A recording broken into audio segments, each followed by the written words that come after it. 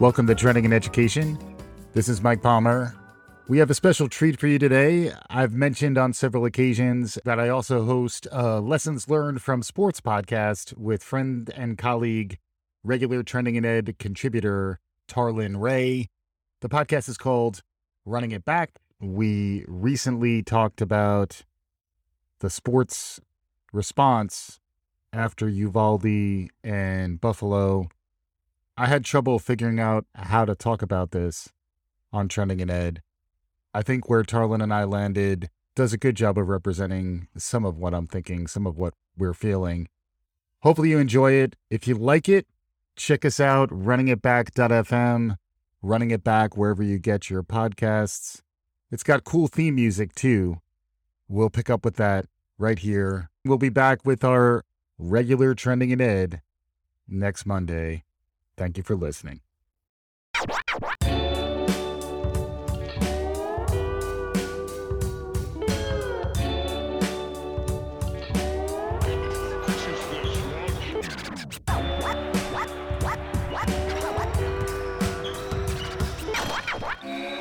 Welcome to Running It Back, the Lessons Learned from Sports podcast. I'm Mike Palmer, joined as always by Tarlin Ray. We're going to talk about protests. We're going to talk about some of the roiling that's happening in the U.S. these days. Before we get to any of that, Tarlin, how are you doing today? I'm doing great. A shorter story to share. Yeah. But I want us all to remember what it was like to prepare for finals. You have a younger son. Mm-hmm. You're a long way from this. Yeah. I have a 15-year-old daughter who's experiencing finals as a ninth grader for the first time. Yeah. And I'm super proud of her. She's grinding, but it is bringing me back, and not in a good way. I just had my 30th anniversary for high school. Wow. And was there joking with some friends. I mentioned that my daughter was gearing up for finals, and I still remember going over a buddy's house, grinding over The Old Man and the Sea, preparing for our English final. Yeah. And at one point, I looked at him and said, I think we rewrote the book. And he said, I think we over-prepared for that one. But just thinking about finals, there's nothing in your life right now where you have to try to prepare to remember everything that you just learned the prior 9 months. Right. Aside from podcasting. And I'm going to get to that. It's all connects, Palmer. Yeah. I'll stick the landing at some point. And so as I'm sitting there watching her prepare, I'm thinking back, and my buddies made fun of me in college. When it's finals period, I was hoodie up, grab a little food, and I was just always alone. Where was this relative to headphones? Zero headphones. So it was the hoodie. Yeah. And I often said it created sort of the space I needed, but also none of it left my brain. I just it all trapped. It all inside. If my head's warm, I feel good. Reverse osmosis. 100%. Yeah. And so made fun of the way I studied then. I still have flashbacks because I live in the home I grew up in. Right. And so I have flashbacks of being down these halls, never leaving my room, grinding. I still have the recurring dream because you have an opportunity to take classes pass fail in college. I might have taken a class pass fail. Yeah. I might have found a buddy who was a couple years behind me in high school who took fantastic notes. So I at times did not ever see that classroom. Yeah. I would just grab the notes. Just the information, however it gets in. But I had flashbacks of the day of finals, not being able to find a class because I hadn't been there so long. Yeah. Getting up on the second floor and just being befuddled and waking up in a cold sweat. Sure. So my finals moment, because you often are grinding to the finish and you're just trying to jam as much in your head, I was preparing for this podcast. There you go. I oftentimes will wake up at 4:23. Yeah. My alarm went off. Yeah. And I might have overslept a little bit, woke up at 4:57. Just to be clear, these times are Pacific time, so it's not really that early. It's a little later on the West Coast. But anyway, go ahead. It's a little later for you, but I will grind until about 6:23. I'm like, that's it. There's nothing more I can learn. Whatever I got, and let's make sure I get a second cup of coffee. So a shout out to all parents who are managing high degree of stress and anxiety in your house. Be empathetic. You've gone through it. Don't act like it wasn't a deal. It sucked. Finals suck. So finals suck when you're trying to produce it out of your head. I love final season when it's in sports, but that's what I wanted to share to make sure you're years away. Yeah. But remember this, be empathetic to Matthew. I will. School's in, although it's soon to be out. The testing effect is real too. When you're quizzed on these things, you could talk at length right now, I imagine, about the Old Man of the Sea. Again, running it back premium for those deep literary cuts from Tarlin. I'd rather talk Canterbury Tales and the fact that I can't get the general prologue out of my head because I had to memorize that as a 10th grader. But we're not talking Chaucer. We are talking finals a bit in that it's the NBA finals. We did just do our NBA show. And fortunately, I didn't have to edit out my prediction that the Celtics would win. It's still in play. We can see where that lands. Steve Kerr is part of what we're talking about today. Steve Kerr is the coach of the Golden State Warriors. He was interviewed. Warriors come out to play. Yeah, that's funny. On our previous episode, you spoke about the tragedy in Buffalo. Sadly, we saw another similar tragedy in Uvalde, Texas. Folks who have to go out in front of a microphone, have to say something, put into a leadership position, who then have to speak. Steve Kerr was interviewed, really powerful press conference, was noted outside of sports for his leadership at that moment and the way in which he just really articulated his frustration more than anything. I'm not going to talk about basketball. Nothing's happened with our team in the last 6 hours. We're going to start the same way tonight. Any basketball questions don't matter. Since we left shoot-around, 14 children were killed 400 miles from here, and a teacher. And in the last 10 days, we've had elderly black people killed in a supermarket in Buffalo. We've had Asian churchgoers killed in Southern California, and now we have children murdered at school. When are we going to do something? I'm tired. I'm so tired of getting up here and offering condolences to the devastated families that are out there. I'm so tired of I'm tired of the moments of silence. Enough. There's 50 senators right now who refuse to vote on H.R. 8, which is a background check rule that the House passed a couple of years ago. It's been sitting there for 2 years. And there's a reason they won't vote on it, to hold on to power. So I ask you, Mitch McConnell, I ask all of you senators who refuse to do anything about the violence and school shootings and supermarket shootings, I ask you, are you going to put your own desire for power ahead of the lives of our children and our elderly and our churchgoers? Because that's what it looks like. It's what we do every week. So I'm fed up. I've had enough. We're going to play the game tonight, but I want every person here, every person listening to this, to think about your own child or grandchild or mother or father or sister, brother. How would you feel if this happened to you today? We can't get numb to this. We can't sit here and just read about it and go, well, let's have a moment of silence. Yeah, go Dubs, you know. Come on, Mavs, let's go. That's what we're going to do. We're going to go play a basketball game. And 50 senators in Washington are going to hold us hostage. Do you realize that 90% of Americans, regardless of political party, want background check, universal background check? 90% of us, we are being held hostage by 50 senators in Washington who refuse to even put it to a vote, despite what we, the American people, want. They won't vote on it because they want to hold on to their own power. It's pathetic. I've had enough. That's in the NBA. And then in baseball, Gabe Kapler chose to sit out of standing for the national anthem. He stayed in the dugout for the national anthem in response to his outrage, really, at the shooting in Texas and the fact that these things still continued to happen. It's something that we're all struggling with, because what do you even say at this point? You know, like, what can you say?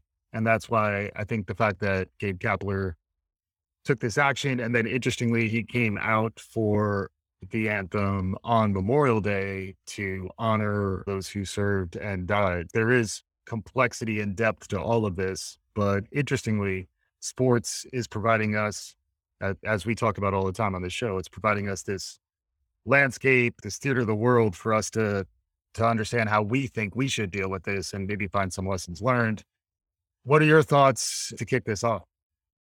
So funny when you think back to Steve Kerr, role player, but obviously much needed on championship teams, used his stopped Jordan's fist with his face at one point in practice. Practice?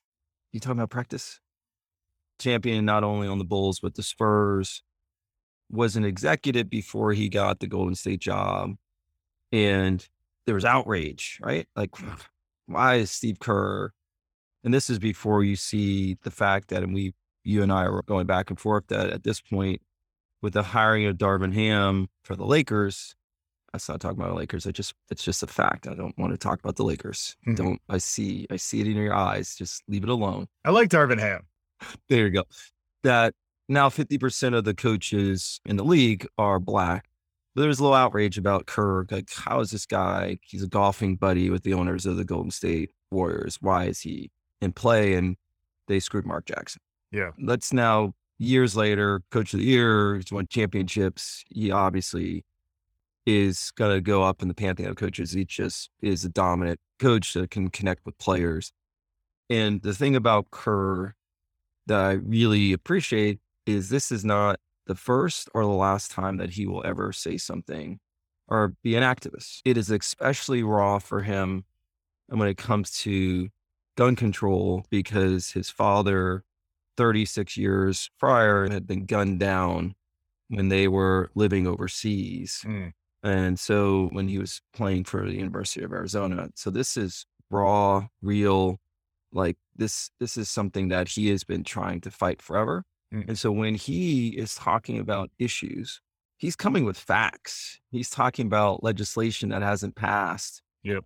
He is polling because he's someone that can walk all sides with Democrats, Republicans, doesn't think that it's a politicized issue, but is thinking about this as a public health issue. Yep. And is putting his face and his money and his time and energy around something that's important to him. So it's an arc for someone who when he first comes in the league, who's this punk? Why does he have this job? And you're overlooking other qualified candidates.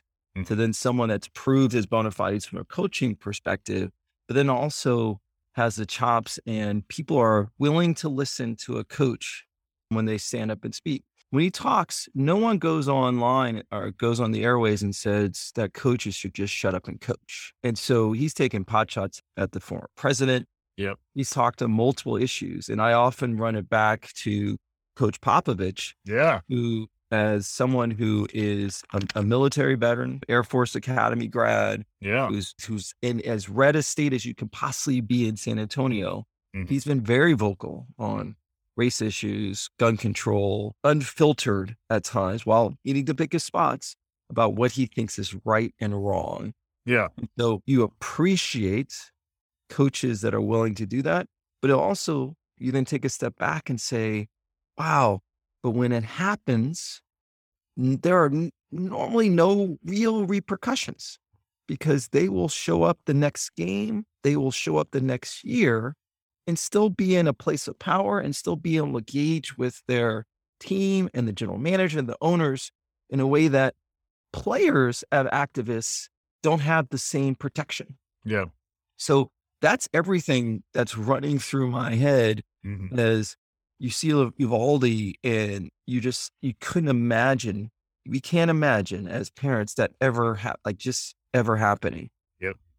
And then you're seeing someone who's not only an ally, but someone who has power, who is not holding back and saying whatever they need to say to try to affect change. But then seeing someone with the ability to know, care or not care, that I have good standing and I don't think anything's going to come back to me. So that's a long answer. That is the roller coaster, the twists and turns I went through just listening to Kerr and like, what would happen if a player or players do that? And we've seen somewhat the repercussions over time. Yeah. Although it depends, I think in how you walk the line. I do think what Kerr said wouldn't really cross any lines as far as the NBA is concerned.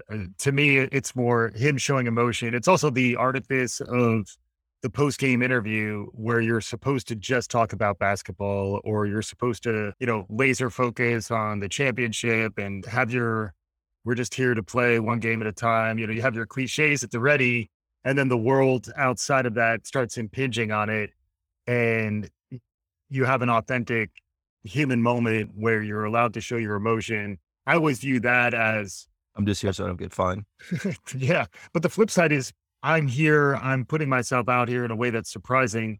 It is a leadership moment. Your team, I saw multiple Warriors talking about what Steve Kerr said.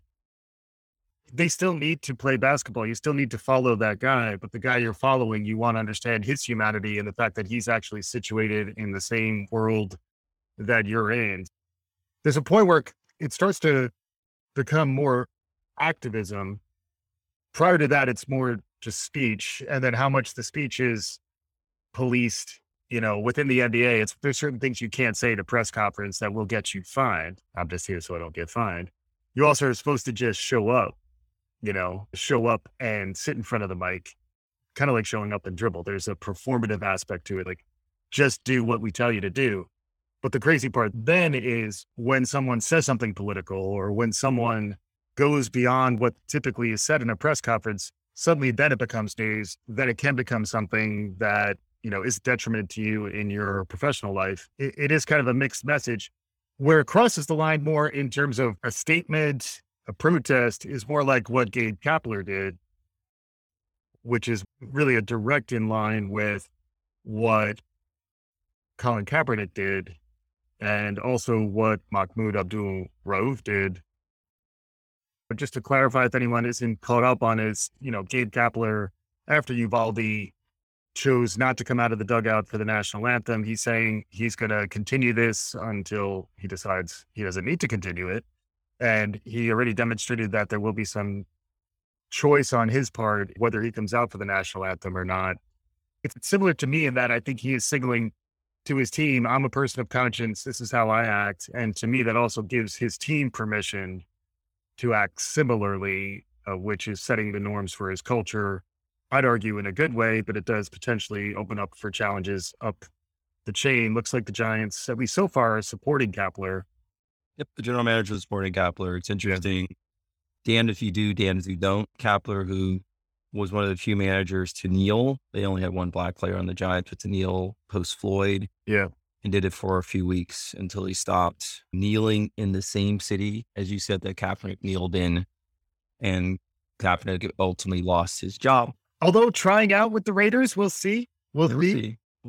Josh McDaniels is got a little crazy in him. So does Hare Davis. Is he kind of a poor man's Tebow? No, do not edit that out. That's good. That's the hot take. This is going to be on First Take tomorrow. Stephen A. talking to you. We should start yelling at each other instead of having a conversation.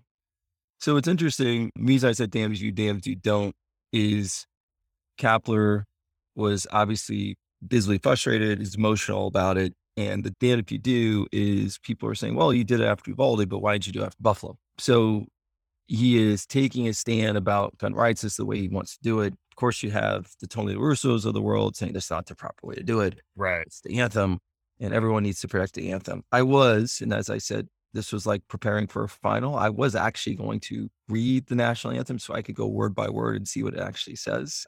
Very protective of the national anthem, but I didn't have time. So I was just hoping it wasn't on the test.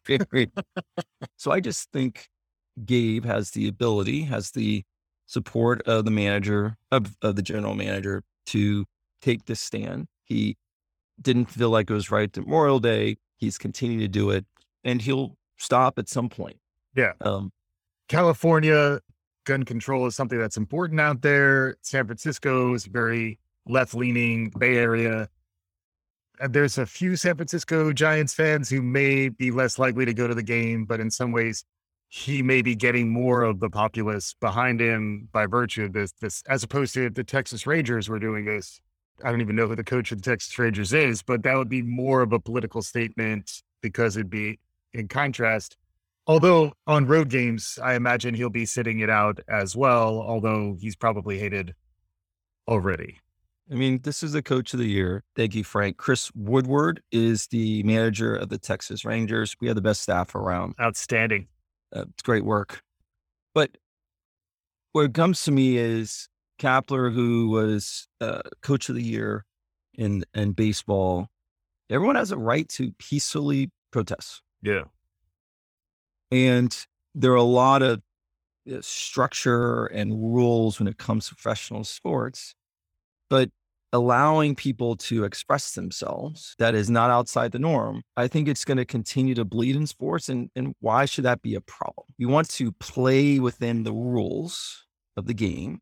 You don't want to cheat the game. Hideki Matsuyama had a substance on his 3-wood, so he was disqualified from the Memorial Tournament. You don't want to cheat the game, but there are certain rules that actually are put in place that really don't make a ton of sense. It's performative, and everyone should have an ability to peacefully protest. So I'm not putting up Kapler in the top 100 activists in sports, but I appreciate that something was personal to him. He is showing it. For me now, is the door open in more sports to peacefully protest as an individual? We know that the NFL doesn't allow, not even for you to stray outside of the uniform to protest, but they'll protest for you. Remember, in racism is in the end zone. Mm-hmm. So we will control your form of protest, but we will not allow you to be an individual. And so I just see the way of sports, and you look at the NBA is so popular outside of the actual game. I know that the NFL is the most watched television network. Yeah. It's because of the individuality that they allow people to be authentic to themselves. Mm. You see the kicks that they wear. We talked about the craziness that they're wearing in and out of the games. They're drip. They're drip. You allow them to be more individual when they're speaking, more activists in the game. We'll get to the WNBA, but to me, I'm trying to see whether or not Gabe, as a manager with more power, will that lead to others within baseball to be individuals, or will you see a similar containment that you see in the NFL with MLB? And potentially some of that is because of the race dynamic and the racial mix in that sport versus what you see in the NBA. Yeah, exactly. And then also makes me think of the idea of the first follower, which there's a really good TED Talk, which shows a bunch of people dancing out at a concert. And there's this dude, he's just dancing like totally random. He looks crazy and he's just doing it all by himself. And he would have just been a weird guy dancing, but then somebody starts to follow him. And then once somebody starts to follow him, before you know it, the entire section is dancing in a crazy way. It's pretty cool example of group dynamics where somebody makes a move, somebody protests, somebody does something different. If they're contained and nobody else does it, which in the case of Kaepernick, what was interesting was that it was catching fire. There was more broad adoption. Eric Reed. Yep. Okay. Yeah. So Eric Reed and Kaepernick were doing it. At times it was bubbling up and also even crossing over into other sports to the point where, the U.S. women's national soccer team was doing it. Folks in the WNBA were doing it. Folks in baseball were doing it. Gabe Kapler was doing it. In that case, it becomes, rather than activism, it starts to become more like a movement. And I think there are places where folks will allow it to feel like an individual just talking or doing their thing. But if there is a call to action that then gets people out of the streets, it does take me back to the original George Floyd summer of protests that we saw in 2020, when a lot of this was happening. Doc Rivers famously was exhausted and he was forced to respond in a more direct way, saying that we love this country and the country doesn't love us back. That was really powerful in a way that Steve Kerr kind of reminded me of what Doc was going through then. And even that year, it made me think of how it's hard as an athlete to focus. Even that summer, a lot of athletes were saying they needed time. COVID was the same thing. Naomi Osaka, we've talked about. It's hard to show up, and you do want to find empathetic leadership who understands that you may be struggling at times and give you the grace and the freedom to work through whatever you're working through. That's why I think the leadership that all of these coaches, Doc Rivers, Steve Kerr, you mentioned Popovich. Also, Pop, if you're having a hard time, he might recommend a nice Pinot Noir, maybe like a Sancerre. A lot of texture to that guy. A lot of texture. That's what you call a good hang, right? Yeah. Yeah. Maybe like oaky, buttery Chardonnay of some kind. I don't know. I'm just riffing here. But like these coaches who are able to put themselves out there and lead. We even talked about it when we were talking about Kyrie and Andrew Wiggins when it came to Draymond Green in front of a microphone, which again is a dangerous thing, but I think they're still going back because he'll say some crazy shit in addition to some crazier than Pat Beverly. That's a whole nother. That's a whole lot of crazy. That's a whole nother thing. But what was really interesting then was I think the way in which he was talking about the vaccine to me was demonstrating next level leadership to Wiggins, saying that we're not going to force this guy to do this thing. I think it's interesting to think about all the different audiences where you're in front of a microphone as in a post game. Particularly the post games are kind of designed for when you're emotional to begin with, particularly if you're coming off a loss, they want to see you break down. Practice. Talk to me about practice. So I think showing that vulnerability, we do talk about lessons learned outside of sports. I think this is a lesson in leadership where the stoic, stiff upper lip leader is a more difficult road to hoe in this day and age than someone who can be authentic about how it is hard and how by showing that you're demonstrating leadership, you're demonstrating openness to have that conversation with folks.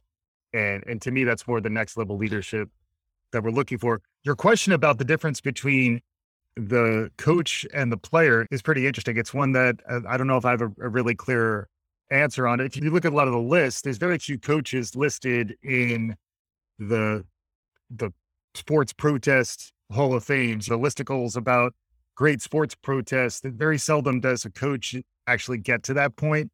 I think it's also because, generally speaking, they're not going to have as much influence because they're not actually as public figures because they're not actually playing the game. But anyway, your thoughts? No, I love the first follower. We do need to get to, as you call them, the listicles that we all type in top 25 sports activists or whatever your search was. We talk about first follower though. We talked about coaches. We talked about individuals. What about leagues? So the WNBA is a leader in collective activism, which is hard to do.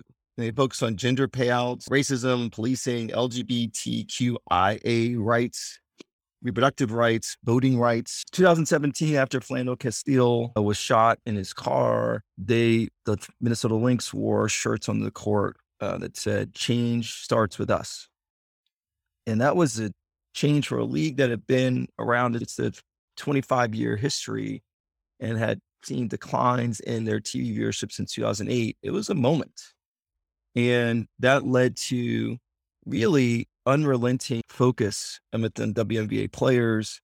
They're the first to wear Black Lives Matter shirts on the court.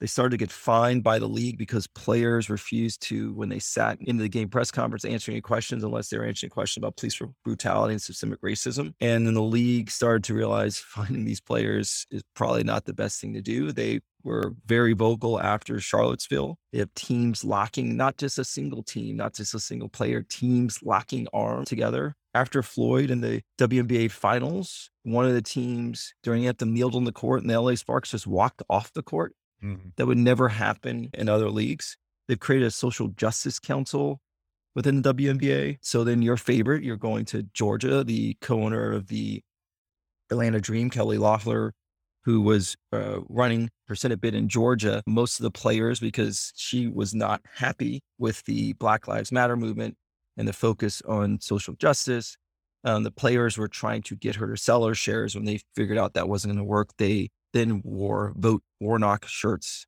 her opponent, on the court. Yeah. So the players, the person who they were trying to vote out their own owner, Talk about, that is gangster right there. And contributed to flipping a seat that was no one thought would be flipped to a Democrat.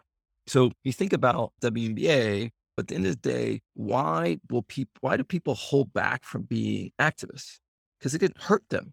Kaepernick stood out, but it hurt him, at least professionally. He has a second career as an activist. Kerr, Popovich, they may pick their moments because no one wants them up there just talking about not talking about the sport or trying to be the show because it's about the athletes. But for the WNBA, I said, okay, are they losing money? The WNBA, their popularity is at an all-time high, 45% plus viewership over 2021, 24% over 2019. It has not hurt the league embracing its players and allowing them to be individuals and to speak out has not hurt the standing of the WNBA. When Nike became what is the leader in brand activism, and you would say Patagonia and Ben & Jerry and others, when they selected Colin Kaepernick to be their 30th, to be the face of their 30th anniversary Just Do It campaign, there's $43 billion in value that accrued to Nike. So you start to think that there may be a continued shift that may happen in society. The older generation goes out, which is often the ones who are sitting and watching professional baseball, just like you, the older generation. Are we seeing a shift? Part of the reason you hold back is you worry about your job and you worry about money. But it's proving in some areas in a fringe league, it's a fringe league at WNBA, that you actually can allow players to stand and it will not hurt your pocketbooks. It will not hurt the popularity. And you're actually seeing a spike. When the WNBA released their new jerseys, it was one of the hottest things that happened at WNBA. Just the launch, just the shoe drop, just the drop of the jersey. So that to me, as some pundits or some people will want players to just shut up and dribble, it's amazing what can happen when you have the collective league supporting, creating a foundation for players to do what they think they need to do. Yeah. Yeah. And it's really surprising to me that it's not more top of mind if you look at the Brittany Griner case, where Brittany was protesting over the years. She was actually listed on some of these listicles that we're talking about as one of the top 25 athletes who have been involved in activism and protests. Hers mostly around Texas's transgender bathroom law. She has been out there as one of the more active members of the WNBA. She recently has been detained in Russia, partly coinciding with the Ukraine war. The fact that hasn't been more of a news issue, like we've been talking about how to get this into a topic, something that we could go deeper on. I can't really think of another case where an athlete is detained in another country for this period of time. There are some folks who are becoming a little more vocal about it to try to raise the attention, but it's also one of those things where there are negotiations are happening to get some swaps in place. So frequently the State Department doesn't want too much heat dialed up on these types of things, but it is a reminder that when you put yourself out there, you can put yourself at risk of jail. That brings me also to the grand poobah, the big kahuna, I don't know what you want to call him, but Muhammad Ali. We're recording this on the 55th anniversary of the Ali press conference in 1967, when he appeared with Jim Brown, Kareem Abdul-Jabbar, and Bill Russell to say that he was not going to serve in Vietnam, wound up being sentenced to jail and losing his championship for what he did. We are approaching a time where folks are going to have to put their bodies on the line, most likely, to actually move the needle in terms of activism, put themselves in risk of going to jail, put themselves at risk of even physically being beaten. You know, I always think back to John Lewis and the Pettus Bridge in Selma.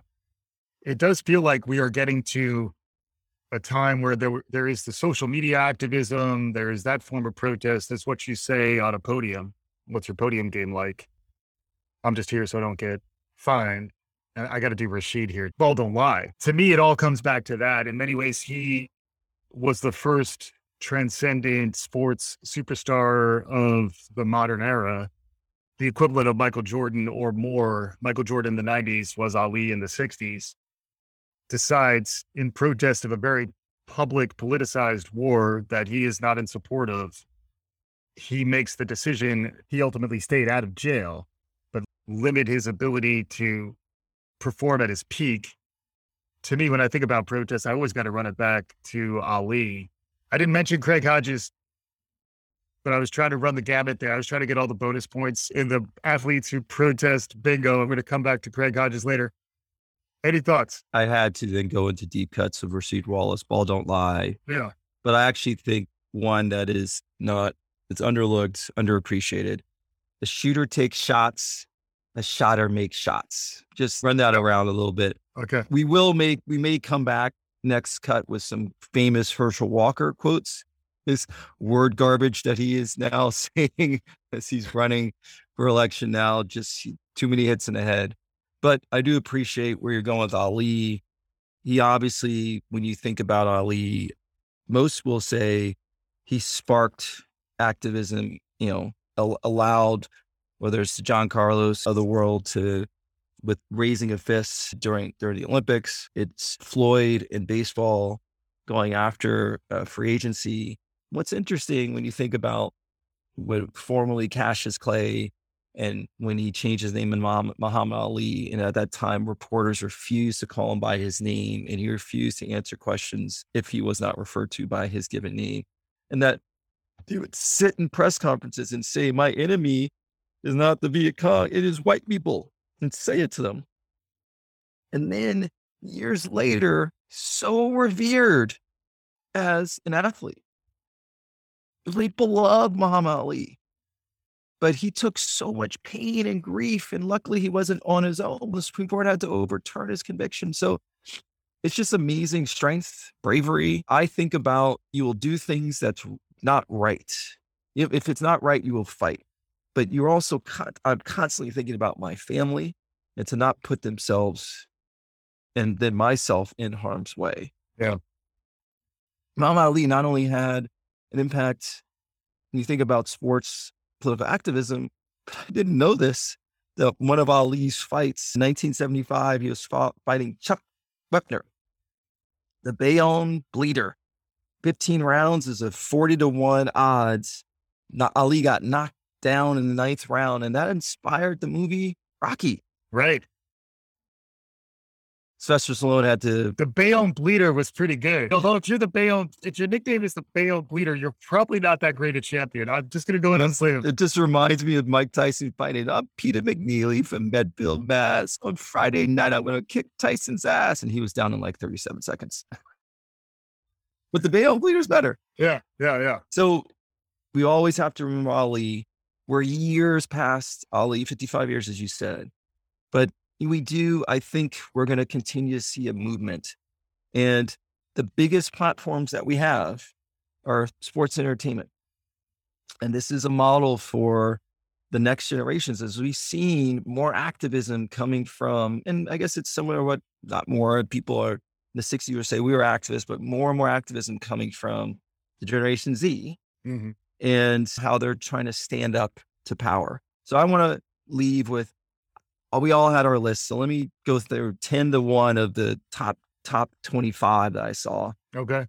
10 was Carlos Delgado. Aren't you excited to meet that? Because most don't know that he sat in the dugout during the anthem because he was fighting against war. Mahmoud Abdul Rauf. Yes. Pat Tillman, who quit the NFL to post 9/11 to go fight. The Fierce Five. So our gymnastics darlings who won in the Olympics, but also exposed Larry Nassar. That I was about to F-bomb, that monster who abused so many gymnasts. Kareem, of course, he will always make a list. Formerly Lou Alcindor, who's always been outspoken. I hear Kareem rises to the top. I don't know if he practices that. Is he always that corny? Just comes to me. I mean, dad jokes have been waiting for you, and now you are a dad, and you can just live in your dad joke life. Kaepernick, Juan Carlos, Tommy Smith, as we talked about, 1968 Olympics, Billie Jean King. So if the U.S. women's soccer is winning for pay parity, Billie Jean was the first out there really fighting for female athletes. LeBron James is number 2. And we talk about activism, shut up and dribble. And he is the first active player to have a net worth of $1 billion. And then number 1, Ali. So very different people, very different times. I appreciate, and I'm going to put myself into the Gen Zers love it when you're authentic. You share the soul of your brand and you don't hide who you are. Be yourself. I love the shift that we're seeing. I don't need people to shut up and dribble, shut up and just hit the ball or catch the ball. I'm actually more interested. I guess this is my version of the soap opera. I'm more interested if someone has something to say one way or the other, because it draws me in. Similar to following college basketball, you get into March Madness, and it's the stories they tell that draw you in when the 16 seed is about to knock down the 1 seed. So appreciate, though complicated, what Kapler can do in his own peaceful protests. It was much watch and listen to see what Steve Kerr had to say. And the hope is we don't have another Uvalde. We don't have another Buffalo. These are horrific instances in that sports, as it did in Atlanta, where it is able to elevate Warnock, can continue to have an impact in our political scene as we push our elected officials to affect change. Yeah. Sports reflect society.